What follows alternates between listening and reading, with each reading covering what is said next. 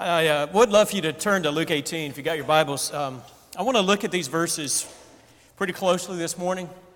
A question we started with a minute ago, what are you going to say if God were to ask you, why do you let me in? Why should you let me in? I think you guys know the answer to that question. This is an 8 o'clock crowd. You guys know the answer to that question. The answer would be something like, Jesus, right? You should let me in because of Jesus. And that's a very good answer, I think. But I'm more interested, I think we ought to be more interested in what does our life say, what does our attitude say about our answer to the question. I want you to think where you belong in the story that Jesus told. 2 men went up to the temple to pray, a Pharisee and a tax collector. Our reading of a story like this, when it has the word Pharisee, has been informed by 2,000 years of Christian history. We know, everybody in this room who's old enough to understand what I'm talking about right now understands Pharisees are the bad guys, right? We understand that. I mean, the word Pharisee itself is a pejorative term these days. Call somebody a Pharisee, you're calling them a hypocrite, somebody characterized by legalism, somebody who doesn't live what he or she says. We know what a Pharisee is. It's important when we study a text like this, any biblical text, to put ourselves in the sandals of the people listening to what Jesus is talking about here. And you guys know that maybe that Pharisees, they were the heroes when Jesus said this. Like they didn't think Pharisee, okay, they're the bad guys. No. They thought the Pharisee, that's the good guy, and the tax collector, that's the bad guy. So that's the way they're hearing this. I just don't want you and me to be too quick to rush to say, well, I'm not the Pharisee, I know that. I don't know that we are or that we aren't, but we ought to at least consider that what Jesus teaches us here has something to say to us today. Pharisee and a tax collector. Our society, many societies, but let's talk about ours, the world in which you and I have been raised, and in which we formed the way we view life, is based on merit. It's based on merit. And so from an early age, we know that we've got to be careful about what we do. And even now, those of you who are parents, grandparents, you bring up your children and you teach them, you need to be careful about your schoolwork because there's coming a day when you're going to want to apply to college, and that college is going to look at your GPA, and they're going to look at your ACT score or your SAT score. They're going to look at your extracurriculars. They're going to look to see if you were involved in service organizations. They're going to sort through your application, and they're going to base a scholarship or maybe an acceptance letter on what they see on your application. And so you need to be very careful. You need to study hard. You need to get good grades. You need to take that prep class for the ACT. You need to get involved in some extracurricular activities, do some after-school things, maybe play sports, maybe be in the band. Do something because you want to when you're going to be 17, 18 years old, you're going to fill out an application. They're going to be watching that. As adults, we do it. I'm guessing most people in this room have done a resume before, a CV perhaps, and on that resume, on that CV, you put a number of things. And the basic purpose of that resume is to make you stand out because you want that employer, whoever is going to glance at it first. You've read the stuff, maybe you hire a professional writer, a professional proofreader to go through your resume and make sure that it doesn't have any glaring mistakes, that it presents yourself in the best possible light, that it's got everything ordered like this and all the various rules, one page, whatever, the reference list, all this stuff. It needs to be right because you know that it might only get a cursory glance. And so what do you got to do on that resume? You got to make yourself stand apart from the crowd. I'm not like those people. I'm more qualified than that next resume you're going to look at. Our world works like this. You know this. It works. It's a meritocracy. You do well and you'll be rewarded. You make good grades, you have good extracurriculars, you write a good entrance essay, you curate your social media presence, you make sure that your resume looks like this, and your credentials are like this, and what pops, something on it pops, so that they look at you and they know he or she has some qualifications that we're looking for. Now, I'm not saying any of that's wrong necessarily, only that's the way our world works. That's the way our society works. And if we're not careful, we think God works according to a similar kind of meritocracy. And so we carefully curate our resume. This, Lord, is what I've done. I've made not perfect grades, but I've made pretty good grades. Better grades than that guy. I mean, quite honestly, you know this, right, God? My grades are so much better than hers. Isn't that what we see here in the story? This first one went up to the temple to pray. This Pharisee. Of course, verse 9, Luke tells us that he told this parable because he was wanting to talk to people who trusted in themselves that they were righteous and they treated others with contempt. Strong language there. They treated others with contempt. Some translations put that they despised others. This is it's a bad attitude here. Trusted themselves, compared themselves to others. Two men went up to the temple to pray. Verse 10, a Pharisee and a tax collector. Verse 11, Pharisee standing by himself prayed thus. He prayed like this: God, I thank you that I am not like other people, other men, extortioners, unjust, adulterers, or even like this tax collector. I fast twice a week. I give tithes of all that I get. That's pretty short. Probably representative of prayers that Jesus had heard or that he knew were being prayed. This is spiritual resume. This is, Lord, this is me. I'm doing pretty well. We all got to agree on this. I look pretty good, especially when you compare me to these other folks. Funny thing is, the prayer starts out pretty well. You just take the first 4 words and you think, this is going to be a good prayer. God, I thank you. You and I have started prayers like that many times. Father, I thank you. Father, we thank you. God, we thank you. But what follows after those 4 words is crucial. Because what followed after those 4 words is 5 uses of the personal pronoun. Thank you. And here's my resume. Here's my CV. I'm not like other men, number one. This is what they look like. They extort. They are unfair. They commit adultery. Even like this tax collector. I fast twice a week, probably Monday and Thursday. I give 10% of my income. I'm not like other people. I've done well. I've been working on this for quite a while now. And so you ought to accept me because of that. Now, everybody in this room knows that is a ridiculous prayer to pray, isn't it? This is not a surprise to you. You guys know this. You don't pray a prayer like this. At least we don't do that consciously. We know better than to say a prayer like that, right? But the thing is about it, we so easily fall into this kind of trap. Maybe not in our prayers, but maybe just in the way that we think about religion. We think about obedience even.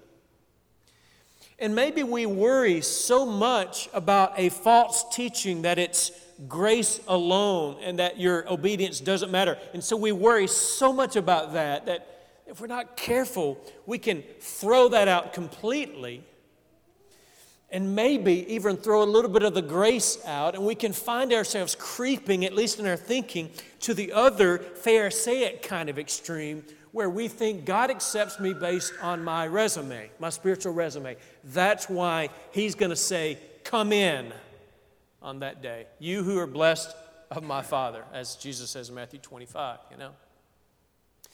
You know, it's interesting, in the same chapter here, Luke 18, if you were to read on in verses 15 through 17, this whole chapter is about what do you trust in? Do you trust in yourself or do you trust in God? Because the very next story, verses 15 through 17, we're not going to study these, but some people were bringing infants to him that he might touch them. And the disciples get upset about that. And Jesus said, let the children come to me and do not hinder them, for to such belongs the kingdom of God. And he says, whoever doesn't receive the kingdom of God like a child cannot enter it. You see, what he's saying there is a child has many, many faults. Those of you who've been a parent know that your children are imperfect and they have these things that you've got to discipline and teach and all this stuff. But a child, and especially in the context where Jesus is talking about this, a child knows that maybe the child doesn't know it at certain ages, but a child is completely dependent on her mother, on her father, to take care of their needs. And he goes on, and he tells, there's another story that happens. A ruler came to him and said, what good thing can I do? What must I do to inherit eternal life? And Jesus said, keep the commandments. You know the commandments. Don't commit adultery, don't murder, and so on. He says, I've done this. I've got a good resume. I've kept all those commandments my whole life. I've never killed anyone. I've never committed adultery. I've honored my parents. And I've done it. Check my resume. It looks good. Not violated any of the big commandments. And Jesus said, sell what you got and give it to the poor. You see, because he knew that for him, what he was trusting in was his faithfulness to certain commands. But he was missing the heart thing. He trusted in his riches because he wouldn't give them up. He trusted in his money. So the whole chapter here in this phase of Jesus' ministry is about what do you trust in? Do you trust in your resume? Do you trust in I'm not a child, I'm independent, I'm self-reliant, I don't need other people, I don't need anything, I can do things on my own. Do you trust in your resume? Do you trust in your self-reliance? Do you trust in your money? Do you trust in your social status? Well, I've got this house, and I've got this car, and this is my resume, and these are my academic credentials, and this is my work history, or this is, I haven't done any of the bad things that so many people do. I've never done those sins. See, the Pharisee, when he stood before God, he trusted not in God. His answer to the question, why should I be justified? Why should I declare you upright before me? And he said, this is why. This is why. Look at this. This is good. This is good. Let me come in. Let me be just. That's what justify means. It means to declare right, to be on solid ground in front of God. That's what justify means, to make right or to make just. But the tax collector, verse 13, his prayer is different. Starts out with the same word, God. He wouldn't even lift up his eyes to heaven, but he beat his breast, saying, God, be merciful to me, a sinner. It's interesting, just the language Luke uses to introduce him to us, the tax collector, that would have turned a whole audience away. A tax collector? You know how often Jesus did this? The heroes of his stories were the outcasts. It wasn't the priest, it wasn't the Levi who stopped and helped the guy on the side of the road, it was the Samaritan. It's not the Pharisee, the religious hero of the day, who offered an acceptable prayer, but it was the tax collector. Maybe you know about these tax collectors, even in our own day. IRS is often used in a negative sense, right? Imagine that multiplied by many factors. In the first century, they were considered the scum of the earth. They were traitors. They were considered to be dishonest. All this stuff. Tax collectors were awful people. They extorted money from the people. They were sometimes violent. Sometimes they had these thugs working for them. I mean, they had a bad reputation, and sometimes it was quite deserved. But this tax collector came And he said, God, be merciful to me, a sinner. Very short prayer. He wouldn't even lift up his eyes to heaven. The Pharisee standing by himself, probably he's standing there and he's got his arms stretched out and he's looking up to heaven. You're so lucky to have me on your side. But the tax collector wouldn't even lift up his eyes. Standing far off, wouldn't even lift up his eyes to heaven, but he hit himself on his chest and said, God, be merciful to me, a sinner. This is emphatic.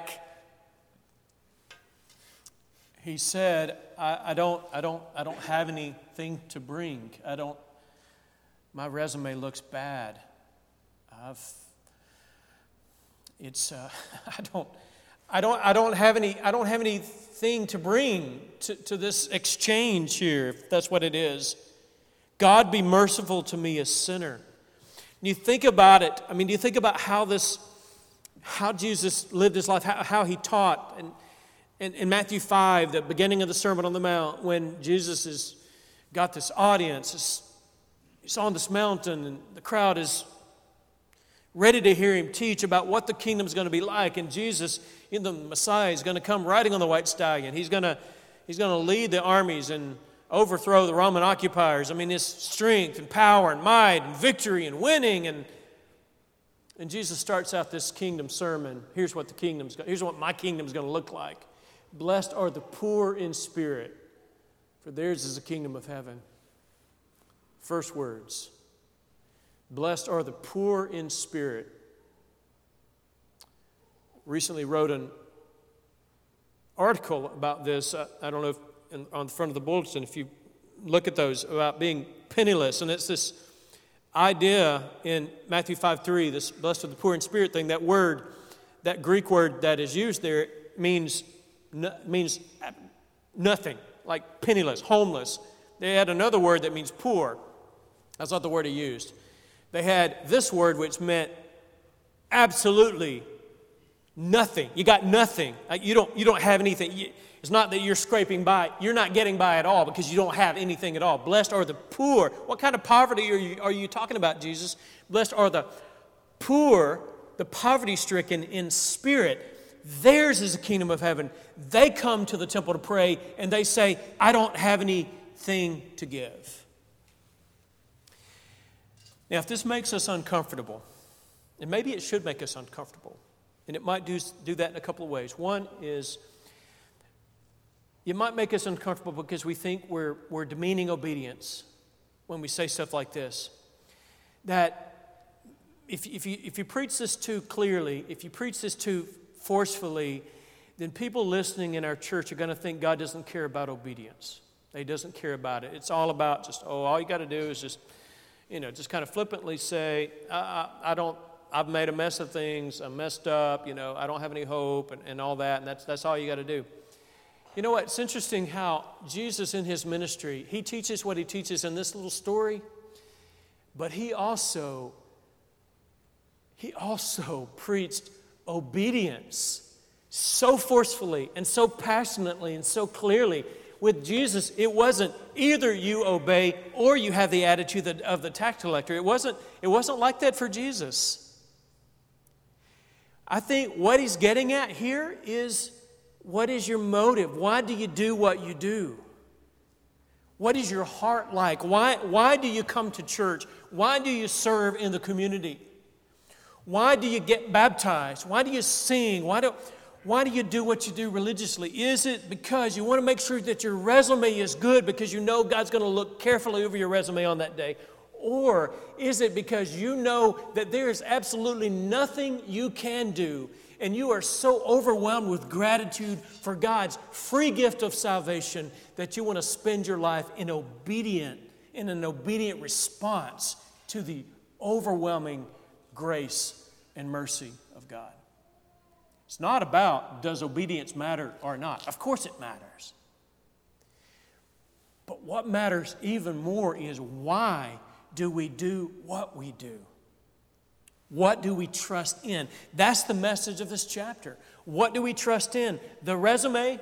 Do we trust in like the disciples rebuking the mamas bringing their kids to Jesus? Do we trust in self-reliance? We're not going to be like these kids. We're not going to be like this tax collector. Man, he's made a mess of things. We're not going to be like these people who don't have money, the rich young ruler down below. What do you trust in for your justification?